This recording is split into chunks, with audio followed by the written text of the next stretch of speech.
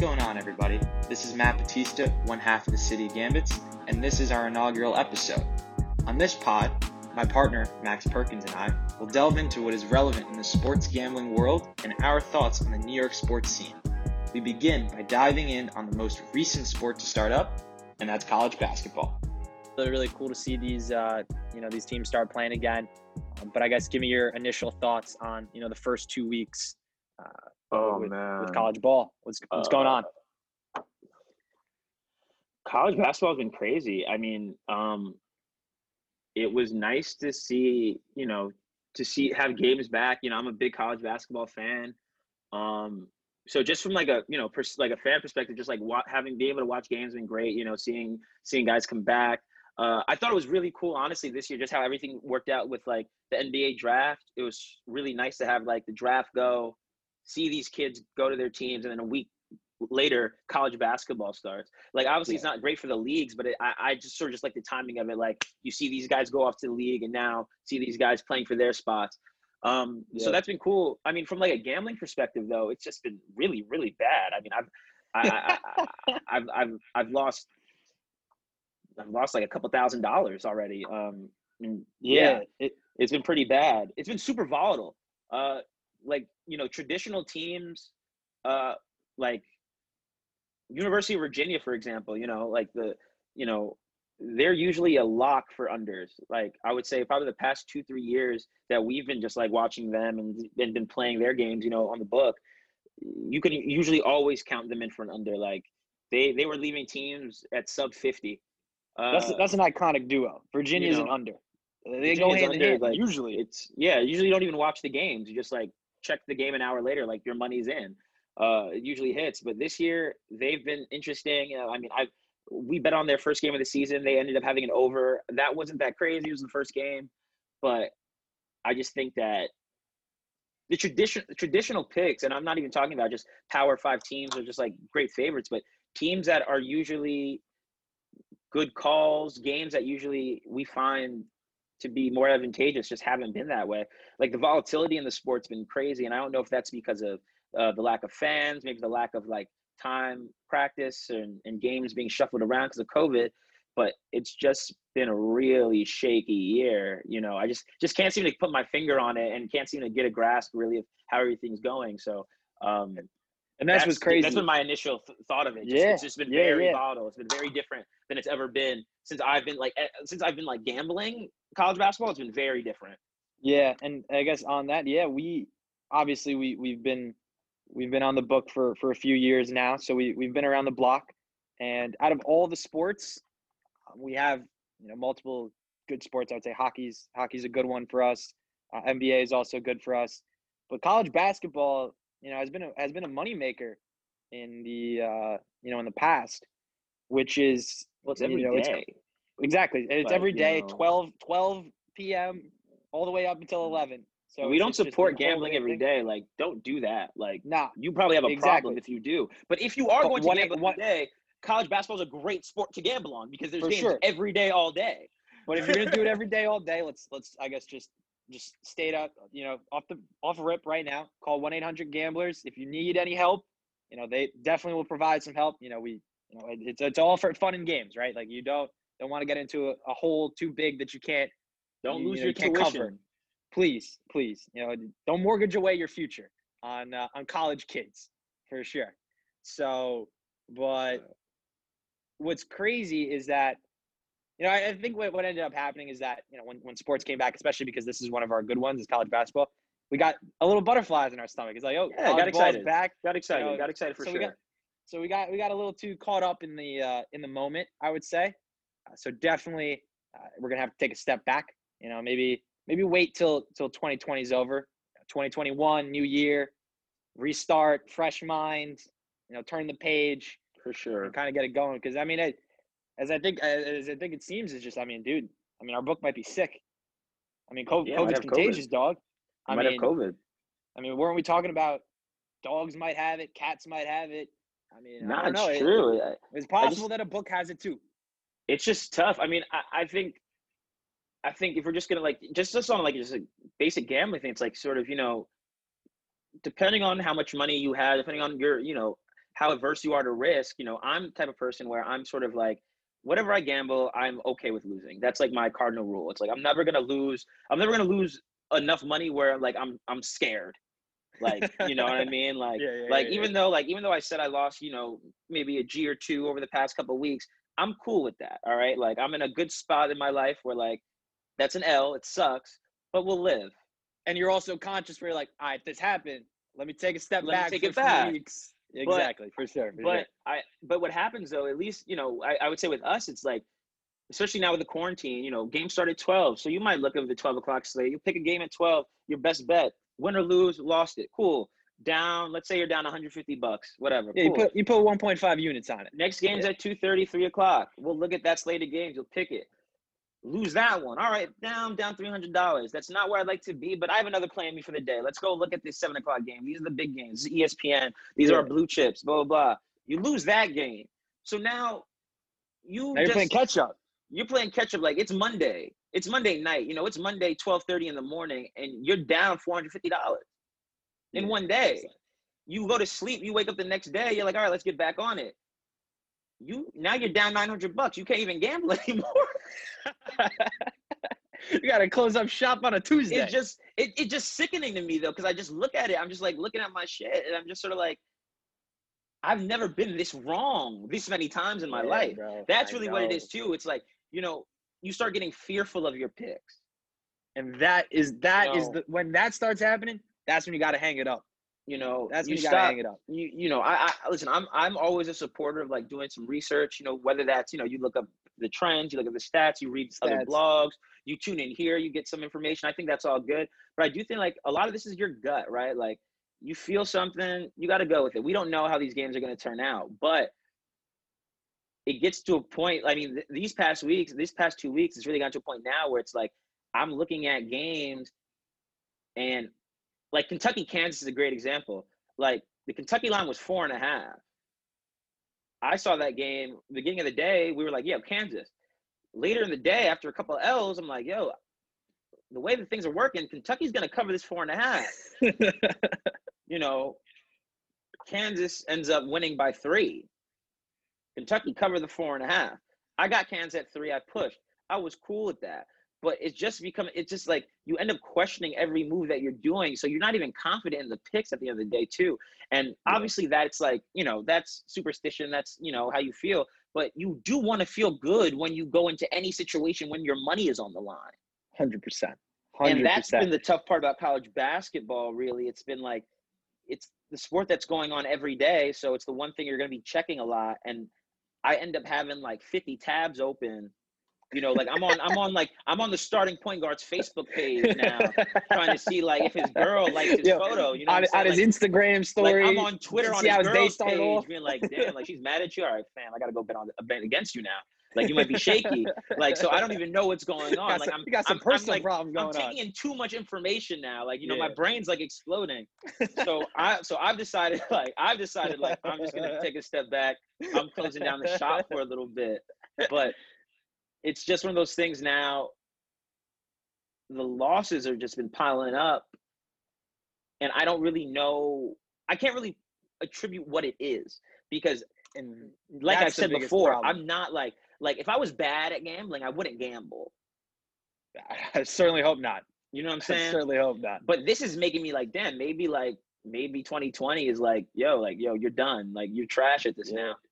Yeah. So... I don't know what it is because like Gonzaga is a great example. Last night we took Gonzaga, West Virginia. It was a -8.5. We bought 1.5 points, brought it down to 7, which seems solid for the best team in the nation. They've been averaging like 85 points a game, and they played really good teams. They played a really five shooters on the floor. A top 10 pick in my opinion, Jalen Suggs, who might even move to top 5. Just like I think he's the best guard in the country right now, regardless of class. He is the best guard in the country. But he gets hurt before halftime. Makes the game a little shaky, and they were battling back and forth. It was a tight game. And they ended up winning by 5, and that's the thing. Like, that's a great team. Great team should cover. Yeah. And that's the thing, right? That's the difference, I think, this start of the season than most college basketball years, is there's always volatility, right? These are kids. These are not professional athletes. Exactly. They're waking up, they're going to class, just like any other regular person. They're going to practice, and they got a lot of things going on. This isn't their main focus in basketball. They got other things going on in their lives. So there's always volatility in that. So that's why we assume, or what's really, you think is big would be upperclassmen, right? You got continuity on the team. You got, older players that have been there before, that have done this a few times. So those teams would be a little more secure. Mm-hmm. But the crazy thing is even those teams are losing, right? Like we made some plays in the beginning. Like we took Virginia against San Francisco, right? You would think, UVA, number 4 in the country, against a pretty bad team, you would think. They lose 61-60, right? So, shout out to the Dons out there. Yeah, great win by USF. That's pretty crazy. They got a nice little duo guard. I won't sleep on also them again. One of our favorite teams in the nation. We've been on the USF bandwagon for a minute, just like great mid-major program. And we'll get into this a little later, but gotta always check out for your mid-majors. They don't get a lot of love. They're not, even in those games against ranked opponents and Power 5 teams. The mid-majors have a lot of really good ball players. And that's where the money is won. And that's where the money is won. That's where you make your money. Not these games, Kansas, Kentucky, Duke, North Carolina. No, you just watch those for fun. That's for fun. Just watch those for the sport. Watch those for sport. Exactly. Watch that for entertainment. But where you want to make your money, where you want to see are these kids. As we were talking about, I was sleeping on their combo guard. Jeremy Bouye, Khalil Shabazz. That's a tough backcourt. Like, I didn't realize they were nice until I watched them, and I was like, damn, they can hang with UVA. Like they got a little shimmy in them. They got a jumper, and they got some nice big men that can shoot. They got his name. What's he? Dimitri. I don't want to mispronounce his name. Out of Belarus. These dudes were schwapping threes right and left against Virginia. I was just like, wait, so which team's the number 4 in the country? I couldn't tell at the end of the day, right? And I think that's what's really crazy is that there's always volatility, but because of the COVID situation, it's given these mid-majors even more of a chance to beat these teams because they have some continuity. These bigger teams, they didn't practice. They might have a lot of young freshmen out there. So that's why when we took Gonzaga, because obviously the book been bleeding. We've been red, a little blood red for my liking. So we took the team that got all the talent, 5 shooters on the court. Jalen Suggs, as you said, top 5, top 10 pick. Corey Kispert can shoot the ball. Timmy, nice big man. He's got some moves in the post. And they come out there and they only win by 5. West Virginia's a really good defensive team, so I don't want to take anything from them. It's just more of like there's certain games, there's certain teams, and this is like historically, like if you just look back, like I don't think this Gonzaga team isn't like that 20 the Anthony Davis Kentucky team, for example. They're not as good as them. That team was littered with NBA players, high level guys. But when you see a team that that looks a lot better than the field, I expect them to cover anything single digits. 100%. And I also Gonzaga, not just because they have a really good team this year on paper, but it's not like they're it's not like they're a Kentucky team that's like all these 5-star freshmen.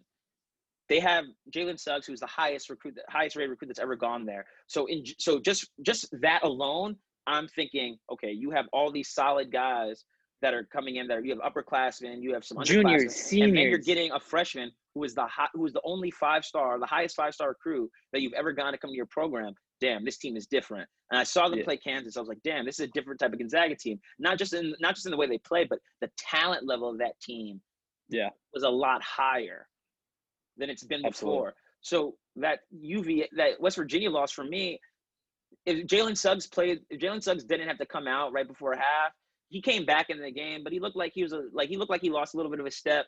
Clearly there was something going on with him. I don't think it's anything long-term, super serious, but he was hurt. If he played the whole game, maybe they cover, who knows?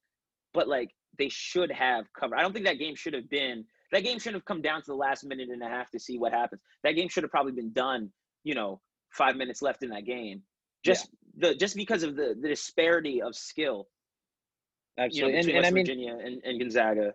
and West Virginia, obviously, they're known for their defense. Press Virginia is a thing. They run their program well. They know what they do well. They got bigs that are dudes that body everyone, grab all the boards. They grab like 60% of their missed shots, but they're not a good jump shooting team. No. And so my thought was, as you said, with the talent Gonzaga has, these dudes can shoot. Like these dudes can shoot NBA range, and it's nothing but net. Yeah. So my thought was, they'll keep it close for a little bit, Virginia, because they're a big physical team. Gonzaga might not be, that physical. They don't have that physicality to match them, but they'll shoot their way out of there enough to cover a single-digit spread because you are the best team in the country. At least it seemed like it. And when they didn't, that's when you just got to take a step back. Let's watch some games. Let's evaluate. And let these kids get acclimated to the current environment they're in. Because obviously this is all brand new to them, right? So you give them some time, give them a couple weeks, maybe, get some more conference play in there. I definitely think that's going to be a big one. Exactly. Because those are also teams and players that you might already have played before. Because especially in like the Big Ten, they bring back a lot of players. So you know your opponent. You kind of know their skill set and what they bring to the table. So that's definitely, probably when I think we'll jump back in there and we'll give our takes there and kind of our picks how we go. But I mean, I think COVID's affecting, professional athletes as well. But I think the big difference is that, like you said before, like these are kids, right? Like young men, kids, they're not pros. And I think that a lot of the college game for me comes from the fans. Like you get a little like 4-0 run, you get a little 8-0 run. The fans are really what boosts you to that next level. Like the fans cheering when you're at home, like that's where it's really going to will you on those runs, shift that momentum. And for a lot of these kids, they're not used to playing basketball without people watching them. Especially for the guys, kids, especially for the Kentuckys of the world, the UNCs, the Kansas, where you're getting those blue chip recruits. These guys are used to having thousands of people watch them at an AAU game, at a high school game. Yeah. So to walk into a 10, 20, 30,000 person arena, and for it to be no one but your team, the managers and the cheerleaders, it's hard to sort of just get like your flow and get your rhythm. Get that juice. Yeah. Yeah, and plus, like, I think another thing that's really hard is if I'm scheduled to play Baylor and then Baylor can't come because of COVID, and then I have to play, a team Y, I game plan for Baylor. I didn't game plan for team Y. Yeah. And unlike, the NBA, college basketball is a lot more intricate in like plays and style. You're not going to just have, you're not just going to have guys come down, shoot threes, run a little motion, whatever. Guys are going to run offenses. Guys are going to run defenses. Guys have a lot of plays, and some teams are read based, but a lot of teams aren't. A lot of teams, a coach is going to call a play, point guard's going to come and play, and you and your scout at your practice, at your scout team, they're going to run those plays. So when you've been running, 4 to 5 days, you've been running for one team, then you can't play them. You have to play someone else. It's hard for an 18-year-old, 19-year-old kid to just adjust on the fly. Absolutely. Especially when they're also just like learning how to play high level basketball too.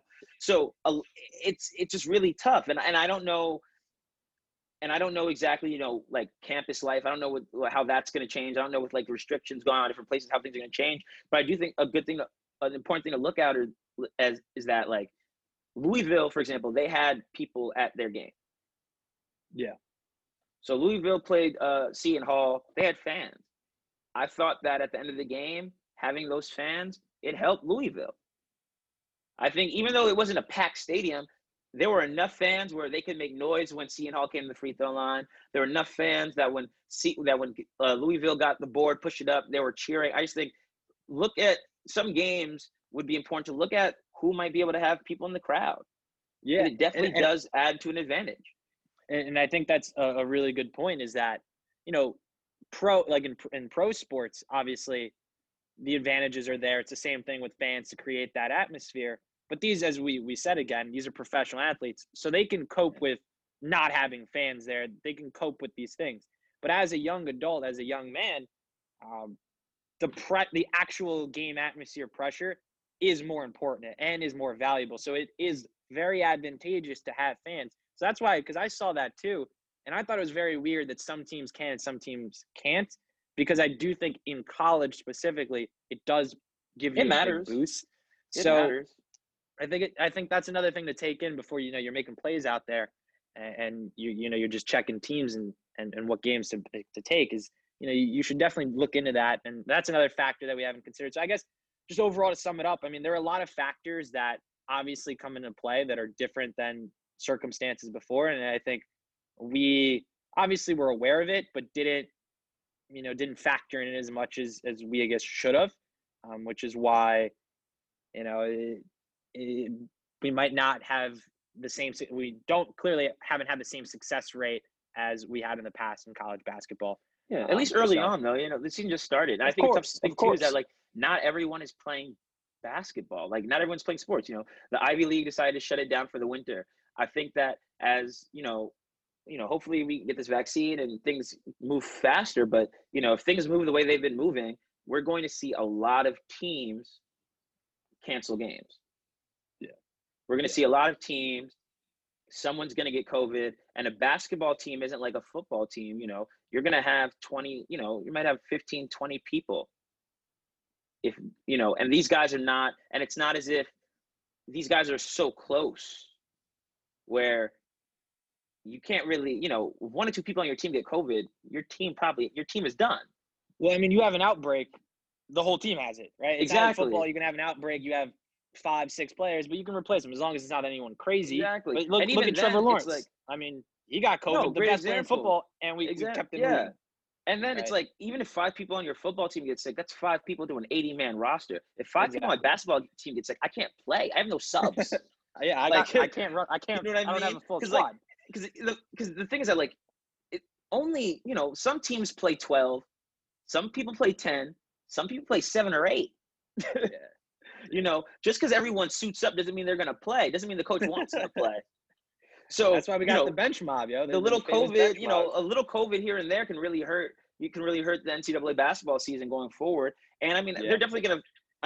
Listen, there are a lot of smart people there that want to protect their investments, so they're gonna find different ways to get things moving. But for now, what it seems like is that things are moving like the NFL, where guys are taking planes, taking the bus, going back and forth. So that's going to be a big thing too, seeing how that plays out for the rest of the season. I think that I think when conference play comes in, it'll be a little smoother. I think that you'll see the volatility die down just because these coaches know one another. They know their game plans, and you really have a lot of time to prepare and practice and get everything in for your opponent. But this season definitely going to be a little weird for the gamblers, especially. No, for sure. Absolutely. And I guess we'll just, one of our last points here that I think will be a staple of this podcast is we definitely, obviously we love, the big conferences, the SEC, Big 12, Big 10, all these things, but we do value the mid-major teams as Perk said. We've been on UCF for years now. I mean, back to when they had Frankie Ferrari, they had Ratumo as well, another guard. I mean, we've been on these mid-majors for a while, so we definitely want to show out some love to these teams, especially, as I said, San Francisco with their big win. Richmond also got a massive win against Kentucky, and they're a scary team in a really good division. I don't know. I mean, I guess the A-10 is still mid-major, right? It's not It's not a Power 5 conference. It's a mid-major conference, but the A-10 is also like a top down. It's a good conference, man. Like they got the Billikens out there in St. Louis, which are nice. Dayton, Kentucky, obviously, Dayton's really tough. USA, my bad. Yeah, Dayton's really, really tough because obviously they lost Obi Toppin, but they still got some ballers out there. So that Richmond's a good team to keep. Richmond's a good team to keep an eye out, for sure. And obviously this year, our personal favorite so far to date, I mean, Western Kentucky. Western Kentucky's been really good. I mean, they're Hilltoppers are tough. 2-2 is their record, but I think they're a lot better. I mean, I thought that Tavion Hollingsworth played really, really well against Louisville. He was hurt. I think he had a hyperextended elbow. He had a sprained thumb, I think, on his shooting hand. Wasn't expected to play. Even play, dude. Yeah, I mean, no, it shows a lot of heart. Like, how is he it not shows a lot of heart. it shows a lot of heart that he played, and he played well. Like, it wasn't like he just came out there and like went through the motions. Like, he was getting stops, he was getting buckets, he was giving Louisville's guards a hard time, and they ended up losing that game, but he had a great showing, especially and for a guy that was hurt, which just makes me know that like when he's back, he's gonna have like a fire in him, and it's gonna be that team is gonna. I think that team's gonna end up winning Conference USA. I think so too. I think that's the thing. They're 2-2, so it's a little deceptive there that you may think, oh, they're a middle of the pack team. But the thing about college, you got to have a bucket getter, which Hollingsworth's a bucket. You can put someone on skates real quick and pull up from three. They got a low key NBA prospect in Charles Bassey.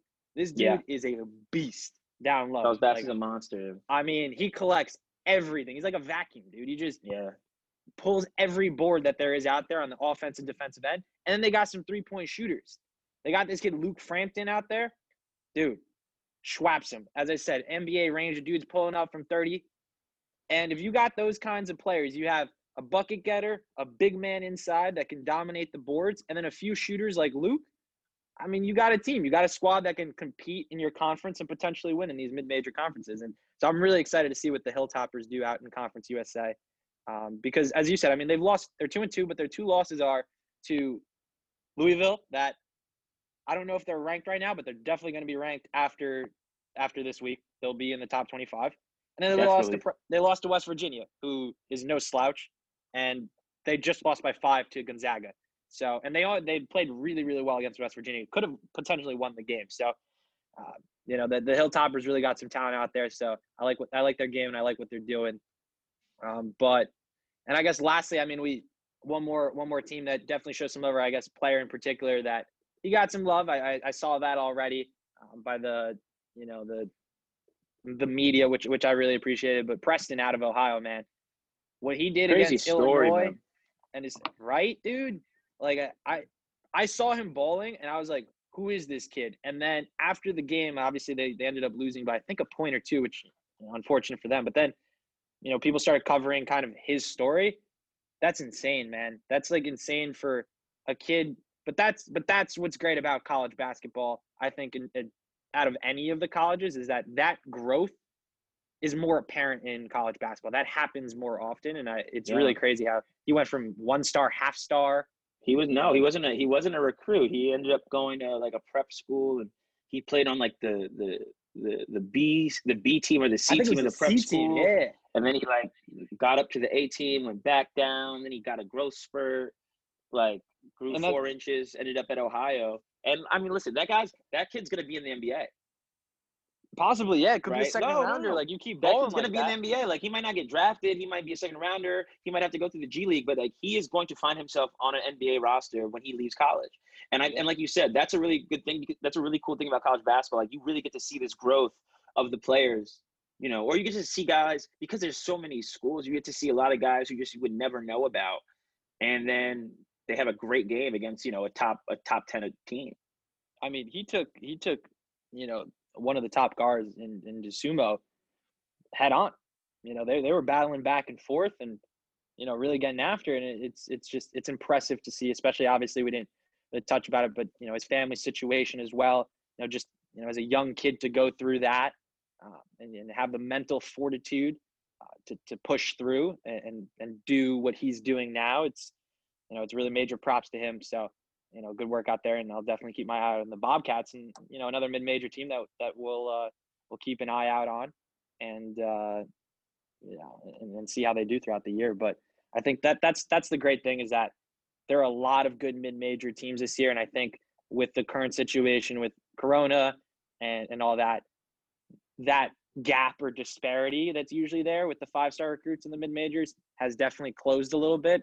So it'll be interesting to see how, that kind of plays out. And then if you're going to talk about gambling specifically, if you can find a couple winners here, maybe take a money line at a 4-1 or 5-1, definitely, and make some money that way. But let's, I guess, shift gears a little bit. Let's get into the NFL season. And I mean, obviously, we're big New York sports fans. So you're a Giant fan. I'm a Jet fan. We're both not really having good seasons. I mean, it's pretty crazy. But we might make the playoffs. We do have some hope. So talk to me about that. How are you feeling with the the Giants, playoff-bound Giants potentially. I mean, personally, I'm not really cool with it. Like, I would have rather, been like the Jets, been 0-10, 0-11, whatever, competing for a top pick. But that's not what's going on, right? Like, it's what was it, week 2? Saquon tore his ACL. Yeah, man, week 2. So just like early on in the season, it was sort of a bummer. You lose the best player on your team. You sort of lose the one piece that you go to watch. The Giants don't have. No offense to any of the Giants out there, but for the most part, it's a bunch of good to okay to good players. Saquon was the one elite guy we had. So when he went down, it was tough. But the NFC East is historically bad this year. So crazy, dude. Crazy. 4 wins, 5 wins, we're at the top of the division. I mean, I don't see much hope. I don't think we're gonna have a run. Dude, you don't think you're gonna upset the Saints in the first round of the playoffs? I don't think so. I think that Hill or Jameis will put up a 50 ball on us, and it'll be bad. But listen, if it excites you as a fan, then I don't want to take anything away from you. Be excited. It looks like we'll probably be playoff bound, but for me, it just means that it's going to be another 2 to 3 years until we really have a team that can compete for anything. To go from the 6th pick now to the best odds of now our best pick would be 19, right? It's sort of just that's a huge drop off, and we don't really have a lot of pieces that we can move right now to get more draft equity. So it just seems like we're just sort of stuck in this mediocre position, which I really don't like to be in. I'd rather just be bad. And that's the worst place to be in the NFL, right? Is that state of mediocrity. I mean, it's tough, and we're not one of those teams that has we have a really good offense, but our defense is whack, or we have amazing defense, but our offense is whack. We're sort of on both sides of the ball pretty bad. And, so I don't know. It's gonna be a tough couple of seasons for Giants fans, without a doubt. And that's the tough position as a fan, right? I mean, obviously with the Jets being really, really bad, at this point now, I'm happy that we're as the worst team in the NFL, but that's the dilemma that all fans have, right? Is, do we want our teams to win? Obviously, we want them to win championships. That's the goal. But, as fans, we also, realize that if we aren't going to win the championship and there are no building blocks, then why are we even competing? Why are we, happy with 6-10, 7-9? Because it's crazy that I think the worst record was the Saints when they went 7-9 and won the division. It was the Seahawks, sorry. It was one of those two teams, or they played against each other, but it was 7-9. That was the worst record. And it's crazy that I think 6-10 might win the NFC East, which is probably that's a top 10 pick. And I just don't understand how. I mean, that just shows you how crazy the division is, where you can be a 6-10 team and make it to the playoffs. So yeah, I mean, it's pretty crazy. Because 6-10 is bad. That's a bad football. It's really bad. It's a really bad season. So yeah, I feel you on that. I mean, it's one of those things that, it's obviously if you make the playoffs, you take it with a grain of salt. Great, let's hopefully win. But if you're going to be a little more realistic, I kind of do agree with you that it might not be the best for the future. We'll see. So speaking of future, obviously that's the only thing as a Jet fan I'm happy with is I have to think about my future, because clearly we are the worst football team in NFL history. Yeah, it's pretty sad right now. You guys are looking really bad. I've never seen any team in my lifetime that is this bad. And the crazy thing is that Adam Gase, obviously he's a terrible coach, and he's just, if you watch his press conferences, he's just doesn't know what he's talking about. He's just really outmatched and just overwhelmed. But it's funny because, he's every time he's like, dude, we're always hurt. We don't have our players, wait till we get our pieces back together for offense and whatnot. And we got all our receivers back, and Mims, Crowder, Perryman, we got Darnold back, and we still put up 3 points against the Miami Dolphins. How bad can you be? Or I literally watched RG3 almost throw a touchdown pass yesterday. This man hasn't played meaningful football in 3 years. Sam Darnold, who's hailed the savior that we did hail him, hasn't thrown a touchdown pass in 150 attempts. That's absolutely bonkers. Well, I feel like a lot of guys sort of checked out though. I mean, I think that when you sort of I mean, listen, I'm not a pro athlete, but I assume that when your team is that bad, you get like a call from the GM, you like the coach, someone lets you know that, hey, like we're not looking to win this season, right? Like I think Yeah. I would hope so, because I think that, like, especially in a sport like football, it's like you go out there every day, you sacrifice your body. It's like, if we're not trying to win, which obviously the Jets aren't trying to win, like it's not just about them being bad. Like the Jets are a bad football team, don't get me wrong, but the Jets could have won a game this year. They could have had Yeah. at least one win. A lot of this is like, especially once Joe Flacco came in and like Sam was like hurt. That was like 3-4 weeks in a row where Sam had like some weird little thing going on. Obviously, like Joe was there because Joe's not as good as Sam. Joe could probably easier, maneuver a loss for the Jets. But I just think Yeah. that a lot of it's like, guys are sort of like, hey, like I gotta play, gotta get paid, but they know that this is not that this season was, they're trying to suck. They're trying to tank. Yeah. I mean, That's it's pretty obvious that obvious. ownership is trying to tank. The players are there to just collect some checks. I can't blame them. So hopefully, all these players out there, man, collect your checks, stay safe. Football is obviously a dangerous sport, and you never know what can happen. So that's number one.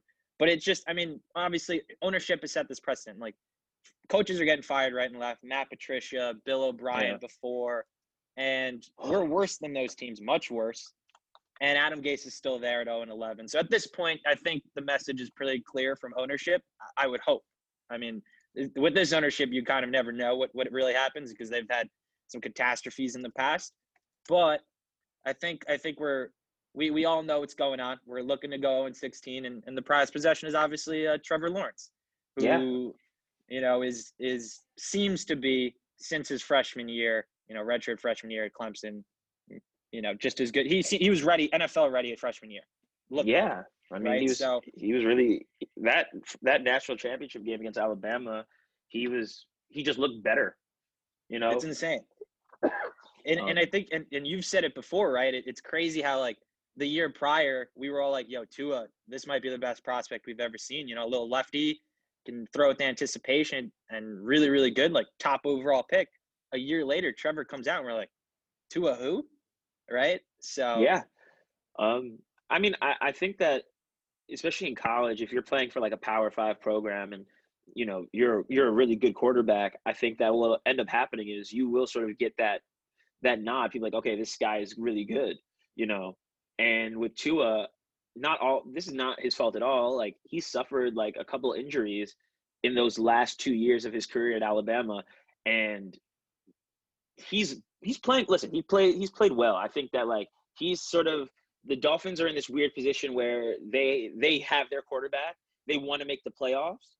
So because of lack of experience, you might put Fitz in, you might have a quarterback come in for Tua.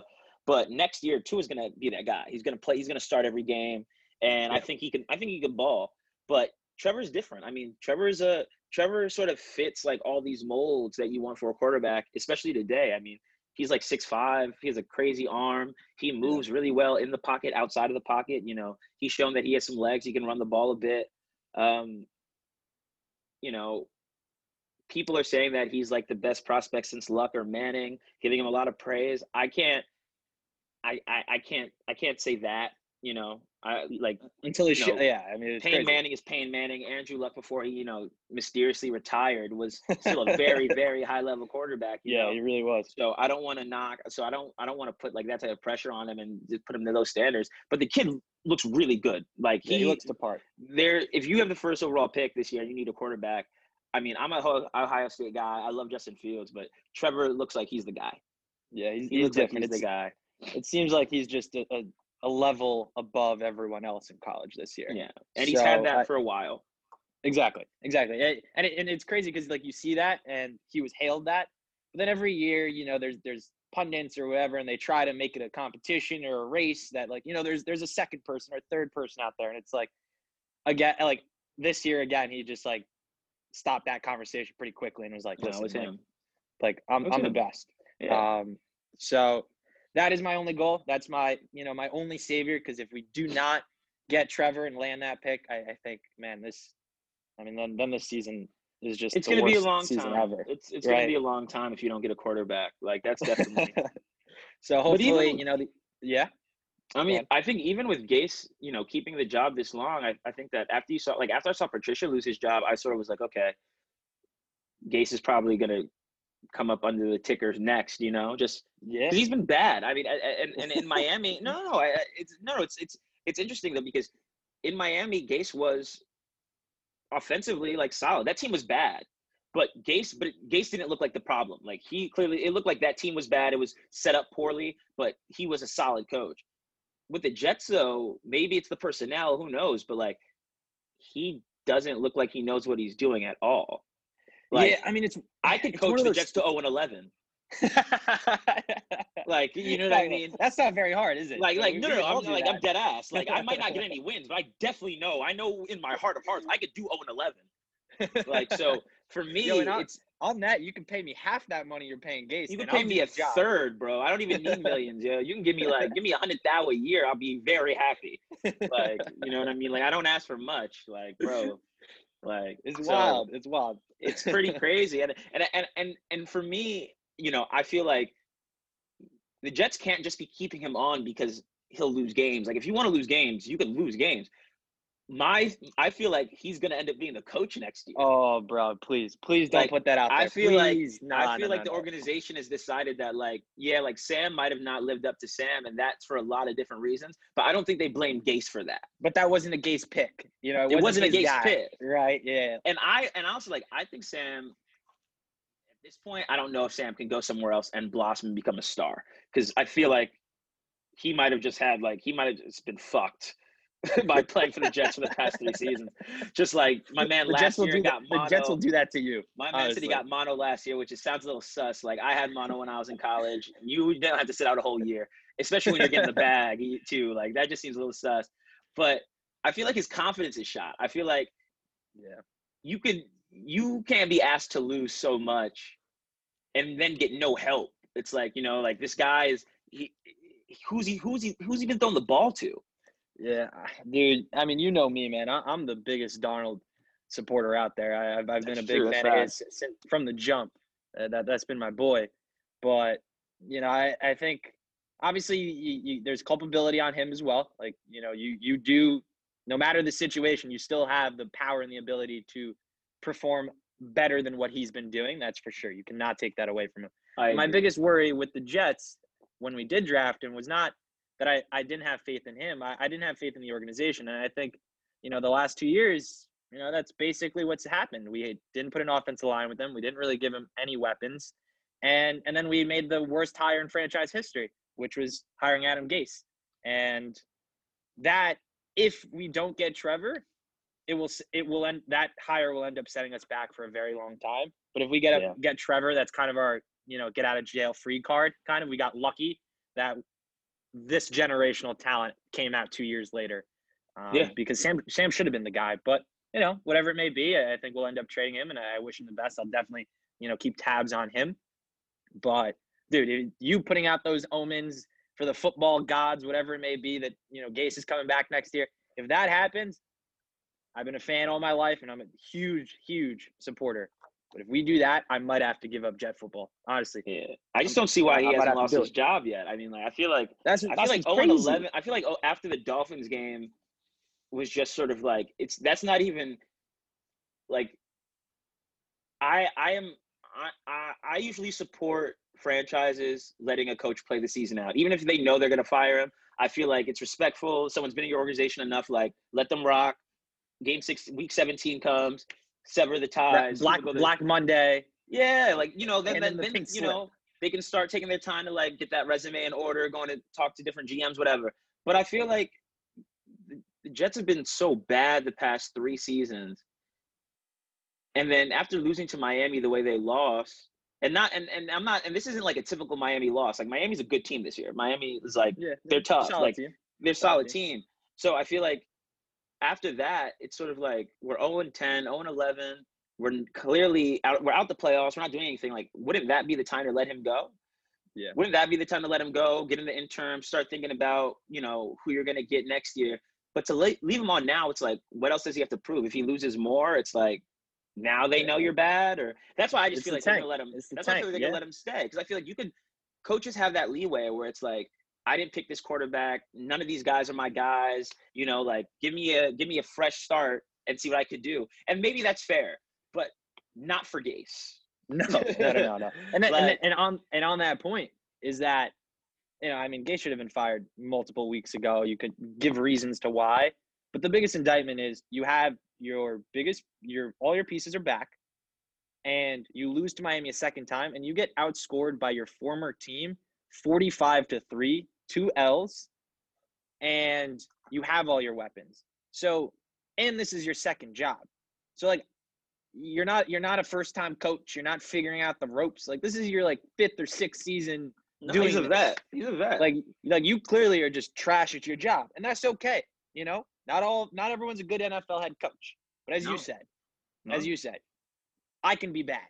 So we can eliminate Gase. Let's get him out of here, and then that's when the rebuild starts. But you know, we'll see. The Jets, until he gets fired, because I am a little worried about what you just said of him potentially coming back, because you know he doesn't injuries and Darnold isn't his guy. You know, Trevor might be, but I do think funny thing he said today, which is the first time, because Gase never takes blame. He always points the finger instead of pointing the thumb. Always does that. Except today in his press conference, he said that he was brought here to develop Sam, and clearly he hasn't done his job. So that sounds like a defeated man, and that is right there, the indictment. That's basically saying, you know, to everyone, hey, like, I failed, so I hope ownership kind of hears. I mean, you should have known already, but it's you also hear like that, honesty, though. Like, I mean, which I I don't think he appreciate, could- right? Like, I don't think he could like sort of skate around. I mean, I didn't see the interview. I don't know if someone asked him that question or if he prompted that himself. But like, he can't say, like, there'd be no other answer he could say besides he didn't develop Sam.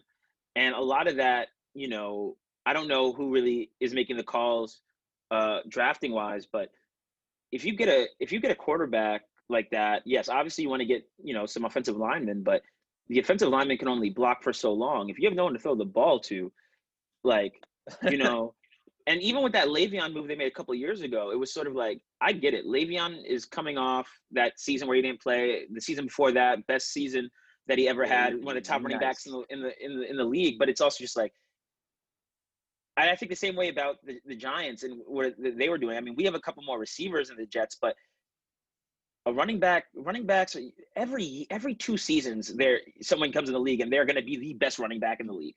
Yeah, like I think we've seen that way too many times. Way now. too often. Yeah. Like, you don't elite running backs come in the league every 2-3 years. Elite third high rounders, level, fourth rounders. Exactly. You know, like you don't.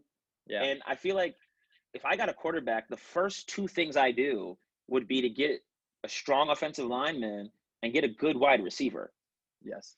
Especially now in a anyone passing league. Anyone can run the ball. And I don't mean that to like disparage like running backs, but any top 15 running back can run the ball. If you have a good offensive line. And for sure. your run your run is only going to be helped with the pass game. Yeah. Like, if your pass game is agree with you. non-existent, then like, I'll just stack the box and I'll wait for Le'Veon to run. I'll wait for Saquon to run, and like, that's what we'll do. You know, I just think New York sports in general, like, you know, besides the Yankees, we're not going to put the Yankees in this group because I don't want to disrespect them. Yeah, but like New York sports in general, like I think a lot of it is when you have New York City as like your backdrop, you don't want to put out things that are not going to be exciting.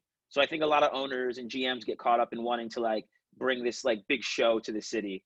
But what happens is like for so long, they've had so many misses. And like, that's not just like, you know, the Knicks are notorious for that. But I think even the Jets and the Giants have done it too, where like they've had these misses.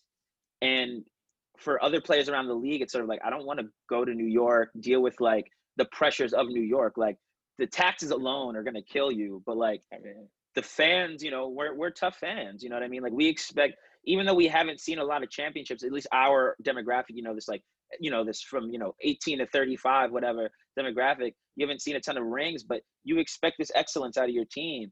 And, you know, when you're good, we'll love you. You know what I mean? Like, well, you get a ton of praise and you'll become you'll be a hometown hero, you know, and if you win, you'll get even more of that. But if you're not good, you're going to know, and you're going to feel it. And I think that's a really good point that you bring up, that I think the problem with New York and I mean, obviously I'm a New York fan, so I bear blame on this too, is that our expectations are what's wrong. Because we expect, because we're New York, and as you said, we should put on a show. We believe we're a great city that should be the best in everything we do, whether it's Broadway shows or pizzas or bagels, sports as well. It's everything, all encompassing. But that pressure that we do put on these owners, which aren't very good owners, but we don't do proper rebuilds. We always try to put a Band-Aid on things. We always try to do the quick fix. Exactly. And because we do that, we dish out free agent money to players that don't deserve it, that aren't good enough, or we overdraft people, right? We trade picks, draft capital for aging veterans that are past their prime. And because we do things like that, we're always in a state of mediocrity, right? And as we said it before and previously, that is the worst position to be in, especially in football. So I do, I guess, challenge myself and all fans there, like New York fans, that, we kind of need to take a step back and be a little more realistic kind of with the state of our teams. And, hopefully, I definitely, it's tough because you should put pressure on ownership, and they should, because you pay obviously to go to games, to watch these games and things like that. So we should put out a product there that's at least respectable, which is the problem with the Jets this year. This product that we're putting out on the field just might not beat a college football team. I don't know. It's really definitely beat any college football team, but yeah, probably. I'm being facetious there. But I think that is the big problem, is that we just never go through a proper rebuild, so we don't have sustained success. And hopefully, I guess that changes for both our teams. And for me, it starts with Trevor. I know obviously you guys, it's a little different, but at least maybe making the playoffs, you build that culture, maybe a winning mentality, give your younger players some experience in a playoff game. Obviously fans won't be there, but it still means a lot. Dexter Lawrence, Jabril Peppers, for sure, DJ, if he's there. So hopefully that can put you guys on the right path. For sure. But, I mean, we'll see what happens. I think that a lot of it's like, yeah, obviously guys are gonna have to come into their own and stuff. I just think that the pieces the Giants have good pieces. Like I'm a big Shep fan. I like Jabril. I like Dexter. I like some of the pieces we have. I just think that we don't have the right pieces in the right spots. I feel that. I take a barren team that has an elite quarterback or a really good young quarterback, because at least I could build from that. It's hard to build if I have a wide receiver over here, this guy that can play 3-4 positions, and Jabril Peppers really good player, but it's all the positions safety. You play, you're safety linebacker. I don't those positions. I don't need them right now. Yeah, those are like icing on the cake, right? Those are just gravy. You put that in when you're ready to make that next step, and that's the same thing. It's I love, like I was saying before, I love Quan. But when we drafted him second overall, my thing was what is this going to do? For him? Yeah, what good is the running back in 2020 if we have no quarterback that can make the running game deceptive enough that we can work play actions, we can run him the ball, we need someone to block for him. And at second overall, it's I have to pay you. Yeah, you got to give him a second contract. I love Quan, and then in a world where money and then salary cap aren't a thing, fuck it, who cares? But in the world we live in now, it's I have to pay Saquon. You're gonna have to pay Saquon, who also is coming off an injury, right? Because maybe before the ACL, you might have been able to trade Saquon for 3-4 first-round picks. Maybe not 4. That's crazy, but you probably can get 2 first-round picks for if he went to the right team that needed him, a championship team. He's the last piece, right? You know what I'm saying? Sure. You could bring him to I don't know. The Steelers have the Steelers have really nice running now, but I'm saying a team in that a team around in that area, you could put him there, and he could really do something for them. For us, it's he's gonna get probably the second highest or the largest running back bag ever, probably. And if he comes back healthy, and he won't. And even though we might make the playoffs this year, he's going to get all that money, and he will never have played in a playoff game. Yeah, right. I don't know when he's up. It's a tough situation. So it's just it's well, just Darnold's he was drafted with Darnold, so I think you guys he's on his 4th year. You have the chance to pick up his 5th year option. Yeah. So and next year's his 4th. So then he'll have 2 more years under contract. And the thing for me is that I don't want to see him go from a fan perspective of just liking him as a player, the team. But I also don't want to pay him all this money and then we can't build the team out properly. because like in 1975, definitely make him the highest paid player. But like, and that's sometimes I think. Sometimes I think I look at the Giants. I think that like Gettleman is like caught in this like he might be caught in a time warp that he's back in like his heyday. Yeah. And Yeah. we still just hand the ball off 50 times and just like move the ball up, gradually. But like He's still that's writing not how you pen to win. notebook. It doesn't Yeah, even, like you know what I mean. His whole draft setup was mad 1995. I don't even think he knew what Zoom was. It He's was like, just what is crazy, this? What is this device? Like you look at the best teams in the league. Like you look at the Chiefs, they throw the ball. like you want to throw the rules are set up in a way where it's like if For you you run to the throw the ball, ball. it's like that's super dangerous, right? Like throw the ball. Like your quarterback can't be touched. Your wide receivers are pretty safe. Like throw the ball. Well, that's the thing. I mean, I don't know the statistics on it, but dude, every time someone throws a deep ball, it feels like it's either going to get caught or there's a yellow handkerchief flying out on the field for pass interference. It might be 50% of the time, right? Yeah. So, I mean, that you're completely right. I mean, it's one of those things that I think the Jets and Giants are both living in, 1980, this archaic, offense. And it just feels like, at least definitely for the Jets, I think the Giants a little bit as well. It just feels like our teams are playing a different sport. And we're not prepared for 2020 football. So as I said, hopefully that changes in the near future so that we can witness some good football. Also, before we get out of here, man, do you have any plays for the people? You have any picks for the people? I know we said that we haven't been doing that well, but I mean, it does not mean that I haven't been looking at some games.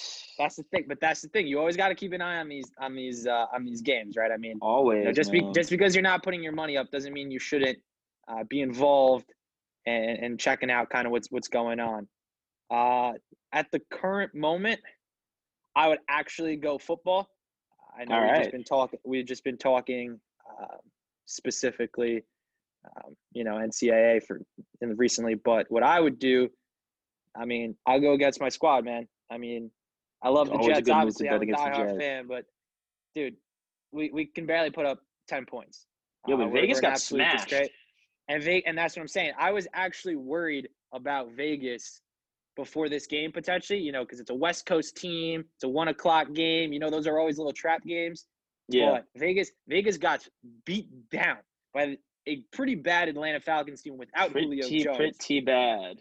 So I expect the same thing to happen to the New York Jets in East Rutherford on Sunday at 1 p.m. So if you want a lock, I think even if you buy it down potentially, if you want to buy it down to 7 so that you have that kind of cushion just in case. But to be honest, I think this is at least a 10-score game or a 10-point game, probably more because we're pretty bad. So that would be my lock of the week or my pick of the week. I guess how about yourself? You got one more for the fans out there? Man. I guess I would have to go. I'll go back in college basketball, so you can take it with a grain of salt. Take it with a grain of salt. Nah, but because you're not going to take it, I think this is probably hit. It's an absolute winner. I would say, listen, back Gonzaga against Baylor. It's 3.5 points.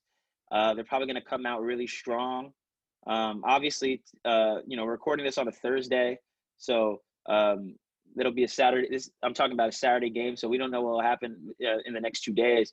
But regardless, I would take Gonzaga. I would take Gonzaga over Baylor. I still think they're the best team in the nation. They're going to come out pretty strong. Baylor's also another really good team. They're ranked 2 in the nation. But I think that Gonzaga has a little bit more talent on the floor. And they'll definitely have the best 2 players on the court. So that'll be that's my pick for the week. For the Baylor week? over Gonzaga over Baylor. I like that. I like that, especially. I mean, I think definitely key to this before anything is make sure Jalen Suggs is close to 100% or will play. That's the biggest one. Make sure he's good. Make sure he's playing. Yeah, let's throw that caveat out there because you don't want to be missing that player. It was really, really good. But I guess going to college ball, I'll give one more out there because we do love our mid majors. So definitely want to give some love out there. For sure. I would say the line right now I'm seeing at 8.5. Mm-hmm. I think this is a really good team this year. San Diego State. Yes.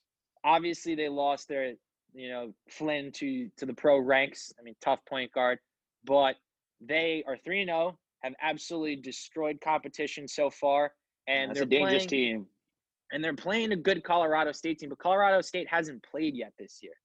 So I assume that because they haven't played, they haven't gotten that game action. San Diego State's already played 3 games, so they're well into the groove. They kind of get what's going on. I think it'll take Colorado State at least a half to kind of get it going, and I don't even think it'll be enough. This is definitely a 10-point win at minimum for San Diego State. So definitely back the Aztecs on Saturday. So Nice. I guess those are our 3 plays out there. If you're listening, take the Raiders over the Jets, take Gonzaga over Baylor, and San Diego State over Colorado State. Definitely a team that we will be keeping a close eye on moving forward. But yeah. Thanks for listening, everyone.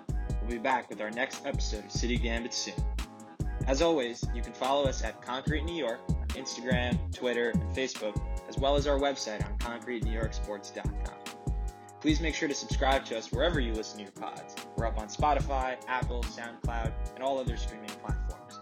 And as always, stay concrete.